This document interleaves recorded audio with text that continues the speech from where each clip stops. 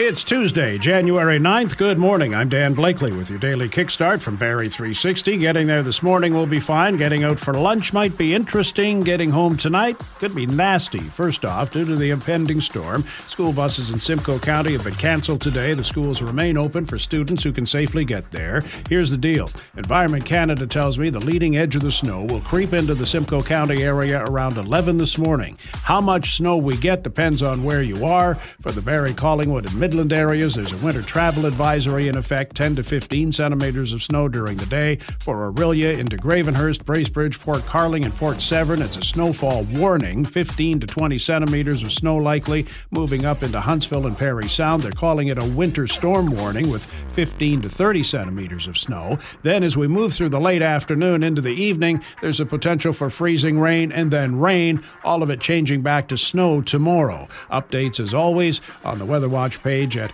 Barrie360.com. Collingwood councillors have approved a 1.67% tax increase for this year. Works out to just under $41 for the average household. So, what's in your bottle of water?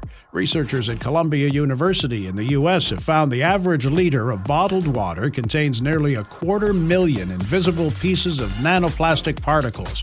Much of it seems to be coming from the bottles themselves and the reverse osmosis membrane filter used to keep out other contaminants. What the researchers don't know is, are those nanoplastic particles harmful to our health?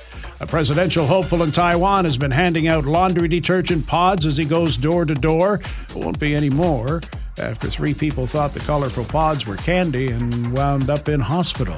Expecting snow today, then freezing rain, all of it changing back to snow tomorrow, a high today near 0. That's your kickstart for January 9th. We're back again tomorrow. Until then, remember, no matter how you feel, get up, dress up, show up, and never give up.